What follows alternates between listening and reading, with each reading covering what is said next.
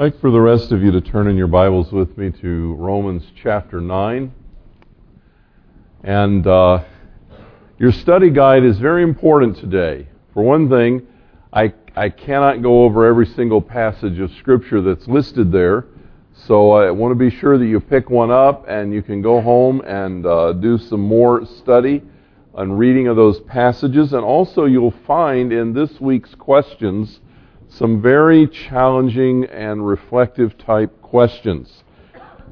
And I would encourage you to really think about those and make them a part of your Bible study devotional life this week. For those of you who are grammar police, I don't know how it happened, but there are several grammatical errors in the questions. I guess I was tired Friday when I wrote them.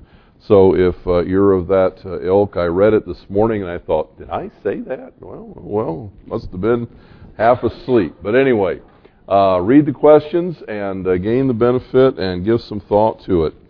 Last week, we were in Romans chapter 9 talking about Jacob and Esau and God's choices in setting apart, developing, protecting, leading His covenant people, Israel. How God chose Jacob to be the one to carry on that covenant relationship between Abram and Isaac, and now Jacob, and ultimately the rest of Jacob's sons who became the 12 tribes of the nation of Israel. And we're looking in these chapters, 9, 10, and 11 of Romans, to understand Paul's explanation of the sovereignty of God in the unfolding of salvation's plan and what is the future of the nation of Israel. And he is explaining historically how God has worked to accomplish His purposes by way of helping us understand God's future and past with Israel. This morning we're going to be looking at Pharaoh.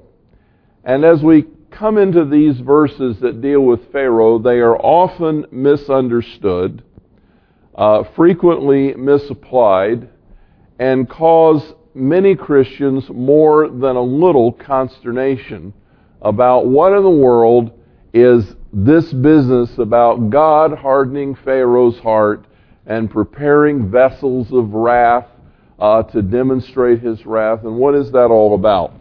I'd like you to follow along with me as I read, and then we're going to consider the passage together. Beginning in verse 14 of Romans 9, what shall we say then? There is no injustice with God, is there? May it never be.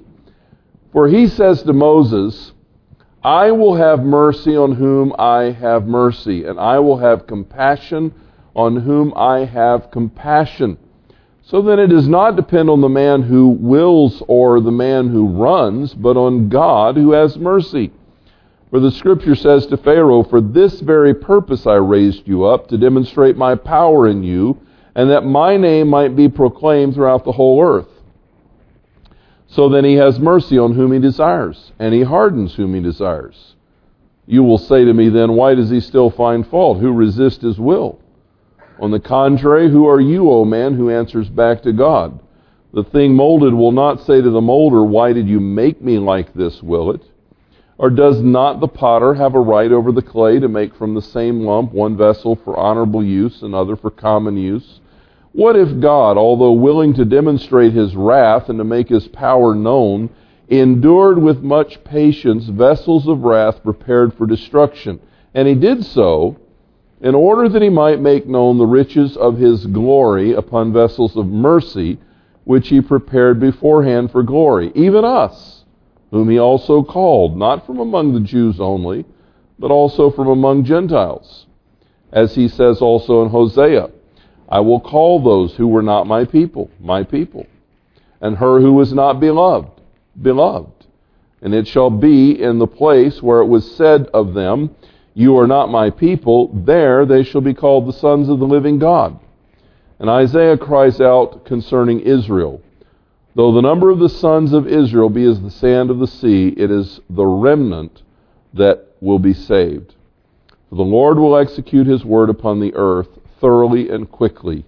And just as Isaiah foretold, except the Lord of Sabaoth had left to us a posterity, we would have become as Sodom and would have resembled Gomorrah. Now, as we look at these verses, some of them have been badly misapplied and certainly misaligned for many Christians. One of them I want to highlight for you before we actually get into the outline is verse 16, which says, "So then it does not depend on the man who wills or the man who runs, but on God who has mercy." Some Christians have adopted what I would call a Christian fatalism. It's almost like Christian deism. And if you're familiar with the deists back in the 18th century and 17th century, the basic premise was that there was a God, but he kind of wound up the world like a clock and set it in motion, and then he went on a trip. And we're kind of on our own while the clock winds down. And he has no particular involvement in our lives other than to determine the fate of the whole project. And that kind of fatalistic attitude says, well, there's nothing I can do about anything. What is to be will be, and I'm just going to have to endure it and get through it somehow. That is not what Paul is saying in verse 16. What Paul is saying in verse 16, and the best understanding of the language is, in the course of redemptive history and God's plan of salvation, it is not up to us to determine whether it happens or not. It's not up to the man who wills or runs. In other words, God has not made himself beholden to human beings to make sure we live up to our end of the bargain. But God has determined that certain things in his grace and mercy are going to take place. And I take you back and remind you of the covenant that God made with Abraham when the sacrifices were lined up, and God caused a trance to fall on Abraham so that when it came time to execute the covenant, to sign on the dotted line by walking through the sacrifice, that God caused Abraham to be unable to do so in the state of a trance. But God himself walked through it alone, signifying, I will be responsible to keep this covenant myself.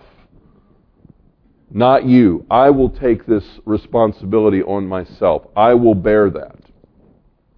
So that it wasn't really up to Abraham whether or not the covenant was fulfilled. God said, I'm going to fulfill it. I'm going to make sure that this plan stays on track. And that's what he's saying in this verse. It is not dependent on us who will or run that the church be established. It's not dependent on us that the gospels be spread to all the nations. Now, when I say us, I'm speaking of you and me individually. If you drop out of the program, it's not going to hinder God's plan. Because God will have people who will carry out the program. God will accomplish his purposes. You know, it's not up to you whether or not he can bring his purposes to pass or not. Your willingness or your ability to work. It's not up to you. It's up to God. Because if you don't want to, he has people who will. And he will get his work accomplished. And that's, in essence, the meaning of this particular text. Now, there are a couple of things that, again, I want to say about background to understanding Pharaoh. Because if you miss these broad strokes of Christian doctrine, you're going to get really hung up on the details when you get to a chapter like this. And one of the things that we need to understand is that God is the healer, redeemer. I said that a couple of weeks ago. The devil is the destroyer. And Satan's objective is to destroy the human race and every single person of it. That's the devil's work. God's work is to heal and redeem. And so we need to understand that today the only reason why anyone is still living and breathing and going on with life is because God is being merciful and gracious to sinners in His suffering, in His long-suffering patience. Why is it that Adam and Eve did not drop dead the day they ate the fruit of the tree of knowledge of good and evil? God said to them, in the day you eat of it, you will surely die. Why didn't they just fall down dead at the foot of the tree, rot, and go back to the ground and be the end of the whole human race? Forgiveness had part of it, but they didn't even know they needed forgiveness yet. Mercy was the very beginning of it. In other words, they did die spiritually. By the way, you notice how I keep going back to Genesis? If you don't think those first 3 chapters of the Bible are like way important, that's where everything hinges. You take that away and you have no Bible left. None of the rest of it makes sense. We have to go back to what really happened in Genesis for the rest of it to connect. And in the day that Adam and Eve ate of the fruit of the tree of the knowledge of good and evil, they died spiritually, and they would have died physically. But God sustained them. God gave them another breath. In fact, He gave them a lot more breaths. He gave them life. He allowed them to grow food to eat, even though it was difficult outside the gates. They had children. The human race was started. Why? Because God was gracious. The devil intended to stop it all.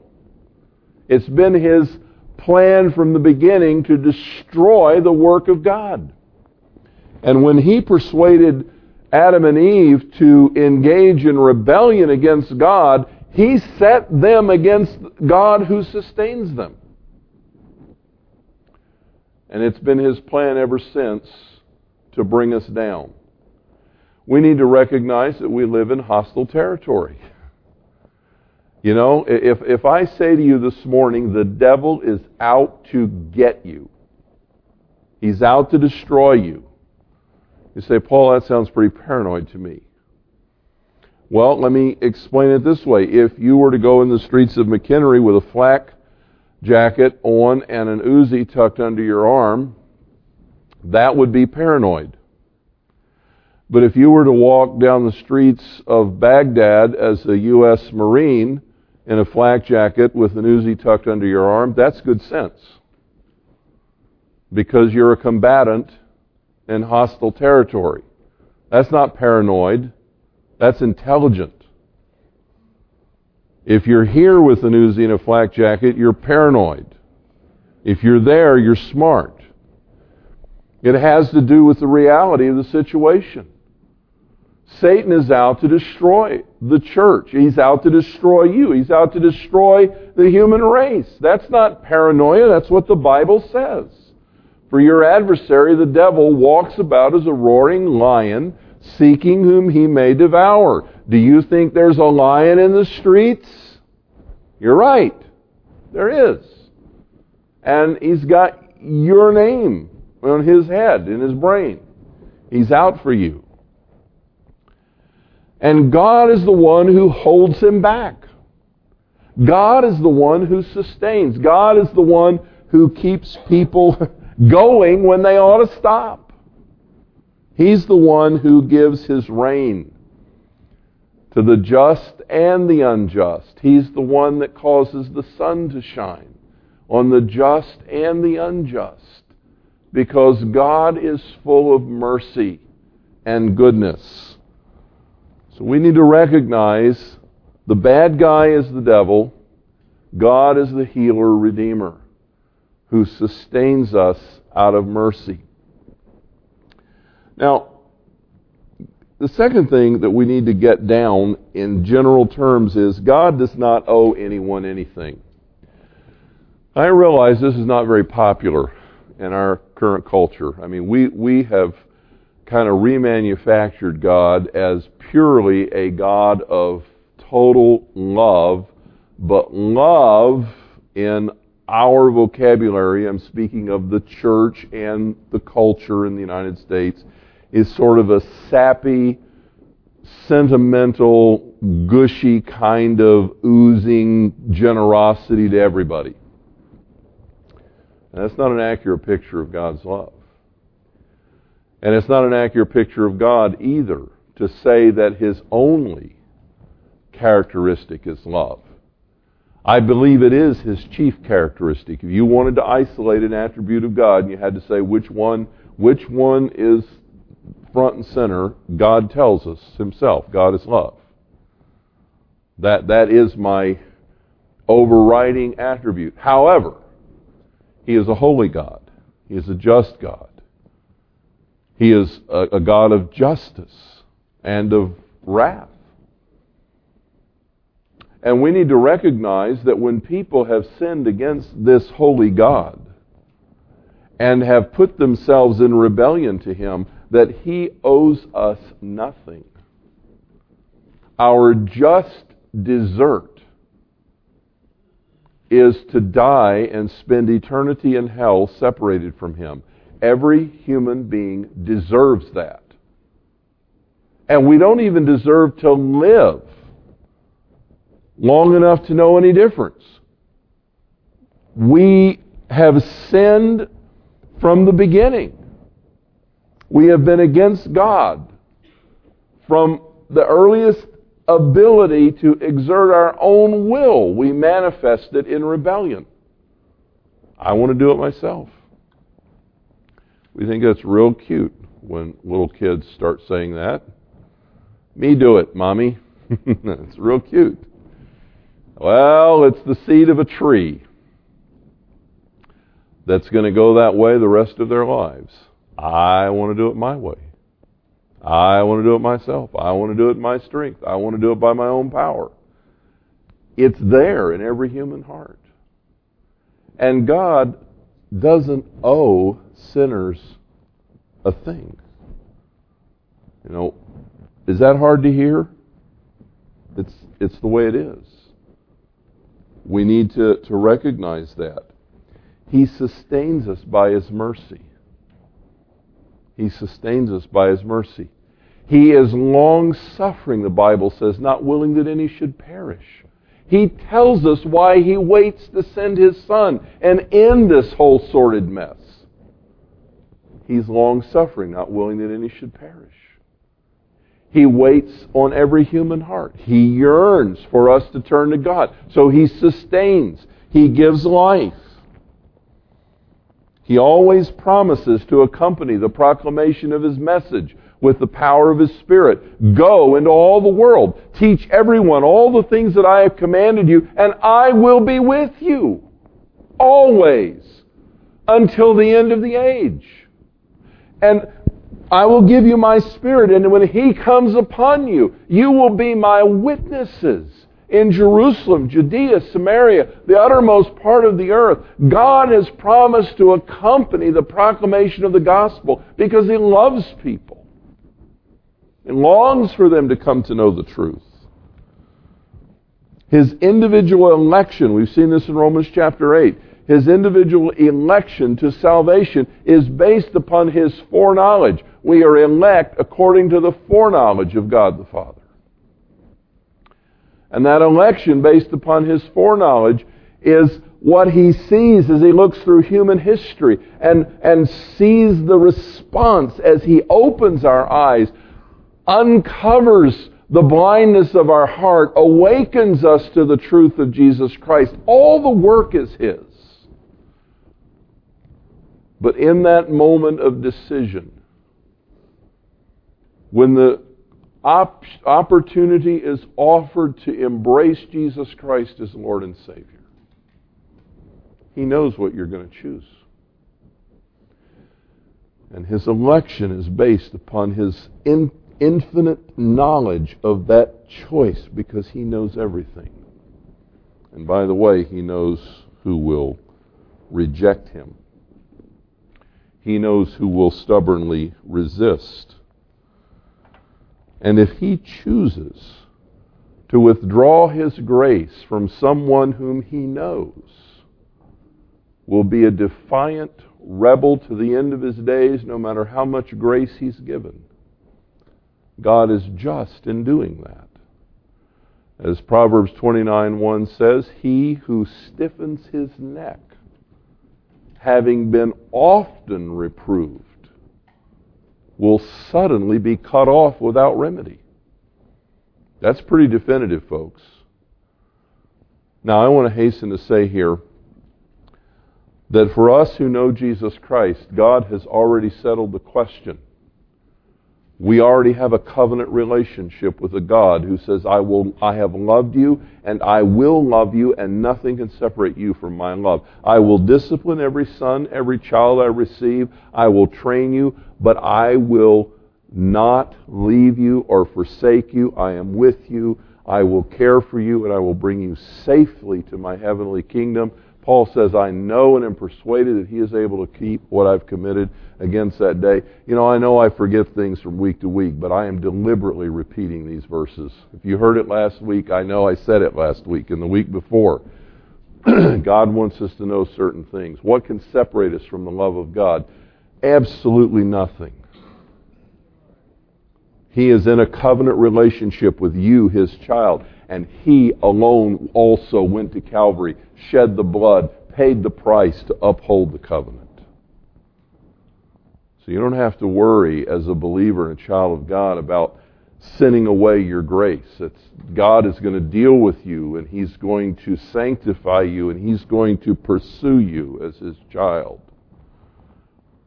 You will not be on that side of his wrath. Praise God. Jesus has already taken my punishment. But it is possible. It is possible in God's intimate knowledge of every human being for someone outside of Jesus Christ to sin away their grace by stubbornly and persistently refusing and resisting all efforts, until one day he that stiffens his neck, having been often reproved, shall suddenly be cut off without remedy. You say, how do I know when that occurs? How do I know when to stop praying for people? Well, don't worry about it. If you have a burden to pray, God's not done. Just keep praying. That's not your problem. But you need to understand that the potential exists. And God knows who those people will be. Now, I tried to think of a way to explain this in practical terms, and I thought of an analogy. So can you go with me here for a little bit into an analogy that's just made up, but it kind of happens. Why God does not owe anyone anything, but why oftentimes we think he does. Suppose you have a friend, and your friend is not exactly blessed with the characteristic of industriousness, which is another way of saying he's a little on the lazy side.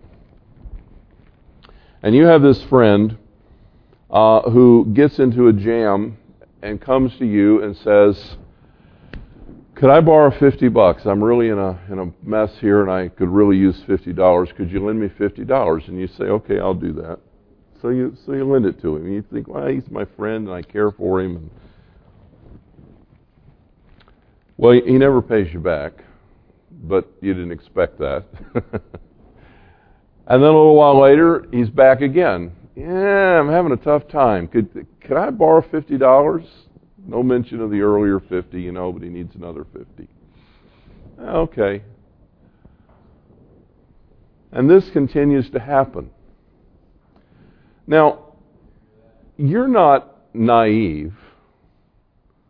Well, maybe you are, but probably you're not.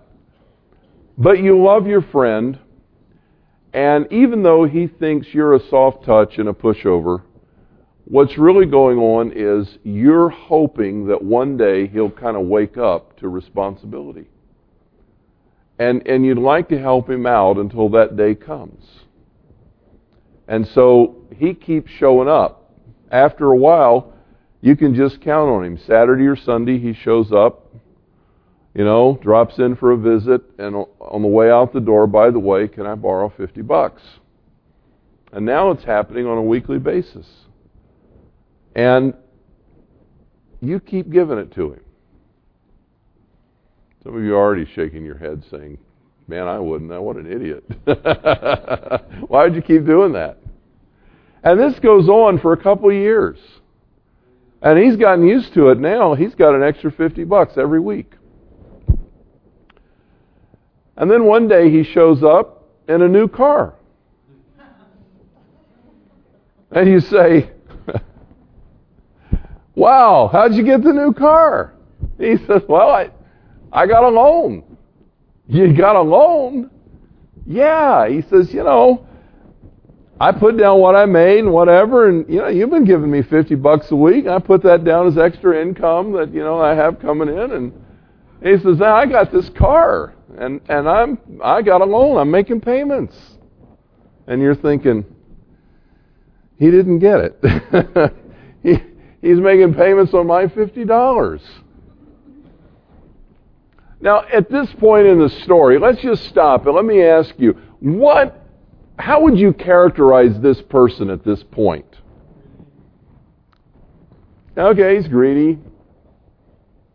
There's a word I'm looking for that begins with a P. R-E. Presumptuous. He's presumptuous. He's assuming. He's presuming. He's taking advantage of you. He borrowed money on your $50 and bought a car. Like you're going to keep this up.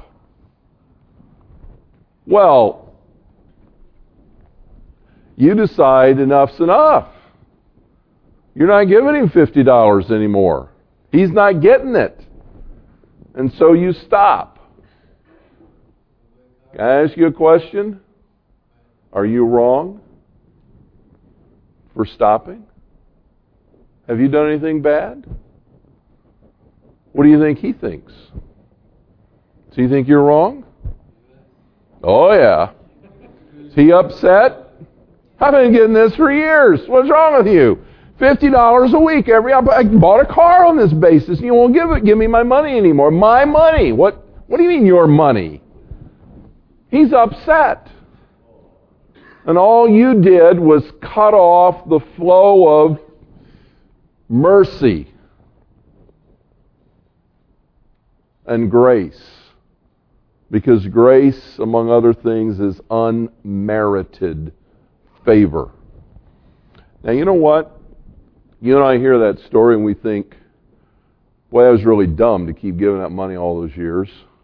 And that guy was pretty presumptuous and arrogant to keep taking it, and now he's banking on it. Can I tell you something? We do this every day of our lives. And lost people do it without a clue. That every day they get a fresh supply of air. They get the ability to work. They get sunshine and rain. They receive blessing every day of their lives from a God who owes them nothing, in hopes that they'll wake up. As the Scripture says, the goodness of God leads you to repentance, in hopes that they'll wake up to the God who loves them and sustains them when they don't care a thing in the world about Him. And then when He has the audacity to back off and withhold something, we think somehow our rights have been violated and God isn't doing His job. He owes us nothing. We owe Him everything. We don't have a right to what we get. We receive mercy and grace on a daily basis. And so does the man outside of Jesus Christ. And we need to recognize that when God steps back and shuts off the flow of grace, He has done nothing wrong, because we didn't deserve it to begin with. So, having said that, I really am going to take a few minutes to tell you about Egypt and Pharaoh. Notice that the first part I just said is 2/3 of the outline, and we're about 3/4 done. Well, let me tell you about Pharaoh, because Pharaoh is an interesting guy who plays into this story of redemption. Remember, Joseph went down to Egypt not by his will, but by a series of events that landed him down there, and he ended up also by a series of events that God sort of orchestrated, being second in command to Pharaoh, and saved his family. And ultimately, Jacob and all the brothers moved to Egypt and lived in the land of Goshen during the time of famine. And they were very blessed, and the Pharaohs respected Joseph, and they respected his family, and it was great going for a while. And Joseph's brothers and sisters began to marry and multiply and have bigger families, and pretty soon they had become quite a multitude over there in Goshen. And then the Bible says that the dynasty of the Pharaohs changed. And a Pharaoh came to power who did not remember Joseph and didn't have a history of these Hebrew people that were over here.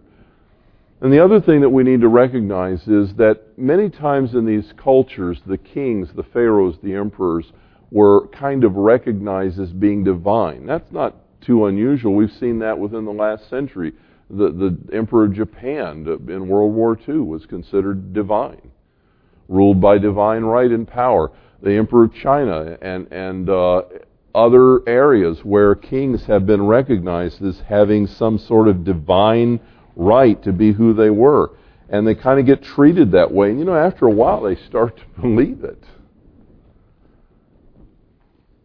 And Pharaoh was one of these guys. He had forgotten all about the background of Joseph. He'd forgotten all about the history of Israel. This Pharaoh didn't know anything of the background, but he looked at these people and he says, man, we've got slave labor galore over there in Goshen. Let's take advantage of it.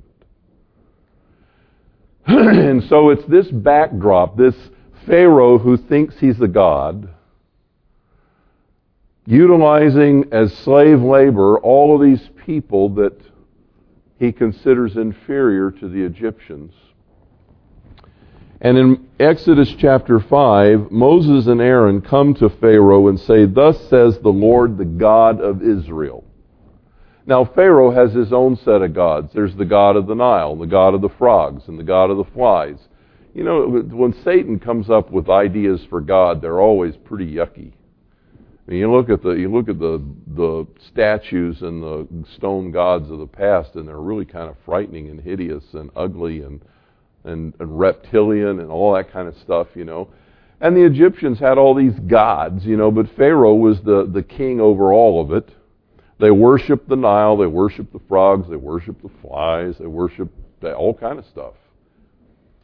And so Moses and Aaron show up and say, thus says the Lord God of Israel, let my people go, that they may celebrate a feast to me in the wilderness. And Pharaoh says, who is the Lord, that I should obey his voice to let Israel go? I do not know the Lord. Besides, I will not let Israel go. Who is this God of the Hebrews? What are you talking about? I don't know him. But Pharaoh, you're about to get acquainted. You're going to meet him really soon. And so what happens at this point in time is Pharaoh says, I'm not doing this. And so Moses and Aaron come back and say, okay, God's going to deal with you. And he's going to bring these plagues. And each plague was actually an attack on one of the gods of Egypt. It's like God is just dismantling them one by one. And every time there comes an attack, a plague, Pharaoh gets his magicians together and says, can you do this? Oh yeah, we can do this. Okay, well, if you can do it, then our gods are still powerful. And every time it says Pharaoh hardens his heart. Finally, God says, Pharaoh, I know your heart. I know your attitude. And I'm stepping back. Now I want to say something very clearly here. God cannot sin, God does not sin, and he cannot be touched with iniquity. So there is no way biblically you can say God causes a man to be sinful. God never does that. But what you can say is that God withdraws His grace from a sinful man and lets him be what he will be on his own.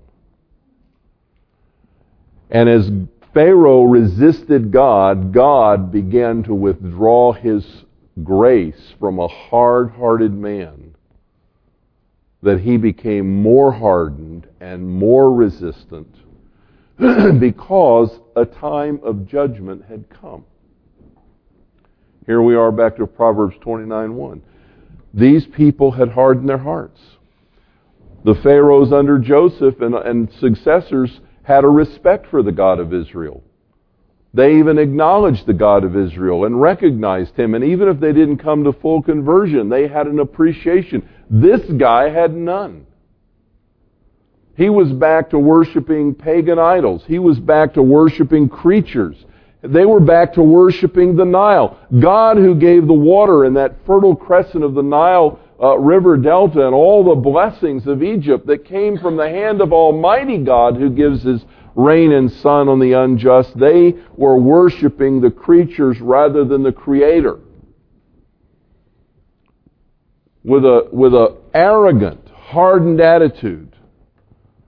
And God says to Pharaoh, you're going to resist me? It's time for judgment. I'm backing off and you can have at it. I will show you my power. And as the thing progresses, we get over to Exodus chapter 9, and we'll read these couple of verses, Exodus 9:14-16. For this time I will send my plagues on you and your servants and your people, so you will know there's no one like me in all the earth. For if by now I had put forth my hand and struck you and your people with pestilence, you would have been cut off from the earth. In other words, God says, I've been sustaining you by my grace. And if I had ever put my hand to you, you'd already be gone. You're only here today because of my mercy. I've given you more time. And you're still not getting it. In verse 16, but indeed for this cause I have allowed you to remain, in order to show you my power and proclaim my name throughout all the earth. God says to Pharaoh, I will use you in my plan for my glory to deliver my people. You can be evil and hard and arrogant all you want, but I will use you for my ends. And we need to make no mistake about this. God will never be thwarted and He will never lose. And Satan can inspire and instigate all kinds of things, and it will always turn out for God's ultimate purposes and glory. I don't know if the devil's going to figure this out before the final judgment. But if he doesn't, it's going to be an amazing day for those of us who are redeemed to be with the Lord on the last day of judgment, safe and secure under the blood of Jesus Christ. And all the unsaved people of human history have been judged, and the angels and demons of the enemy have been judged, and Satan is now the last one to stand before the bar of justice. And he will have realized at that moment that everything he planned to oppose God and to bring down God's people, God turned around on his head for his own purposes. Who do you think inspired Hitler to attempt to annihilate the Jewish race? Who do you think put that thought in his mind? If ever that was a satanic plot. And do you know what happened as a result of that? We just recognized it a week or so ago. As a consequence of Hitler's efforts in the 1930s and 40s to annihilate the Jewish people, what did they say? We need a place to call home. We need a place we can defend. We need our own country. And in 1948, the nation of Israel was founded and defined. And how does that fit into God's plan? Because God says, I will call you from the ends of the earth. I will bring you back together to this land. And when they came back together, they spoke Russian and German and Polish and French and whatever else. And they said, how can we talk to each other? Why don't we all learn to speak Hebrew again? An amazing thing. Who in human history has ever, after 2,000 years, recovered a culture, recovered a language, and recovered a border? And why is this happening? Because God is not finished with Israel. God has a plan. And even though Satan instigated Hitler to wipe them out, instigated Pharaoh to wipe them out, it only ultimately plays into the purposes of God to accomplish His will. He will win. And in Pharaoh's case, this wicked king who resisted God, God hardened his heart. God stepped back from him. God let him go his way. God withdrew His grace so that Pharaoh would continue to pursue a course that would bring the judgment of God ultimately upon a people who had rebelled against God in open defiance, and deliver the Israelites whom God had promised in His covenant with Abraham to bring back to the land of Canaan, in order that ultimately all the nations of the world would be blessed.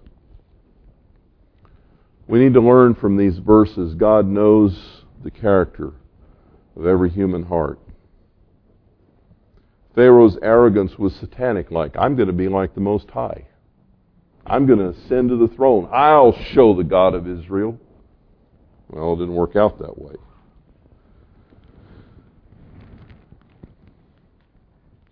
We need to realize that God's plans will never be thwarted. He said, I will build my church, and the gates of hell will not prevail. Friends, we have a relationship with a covenant-keeping God.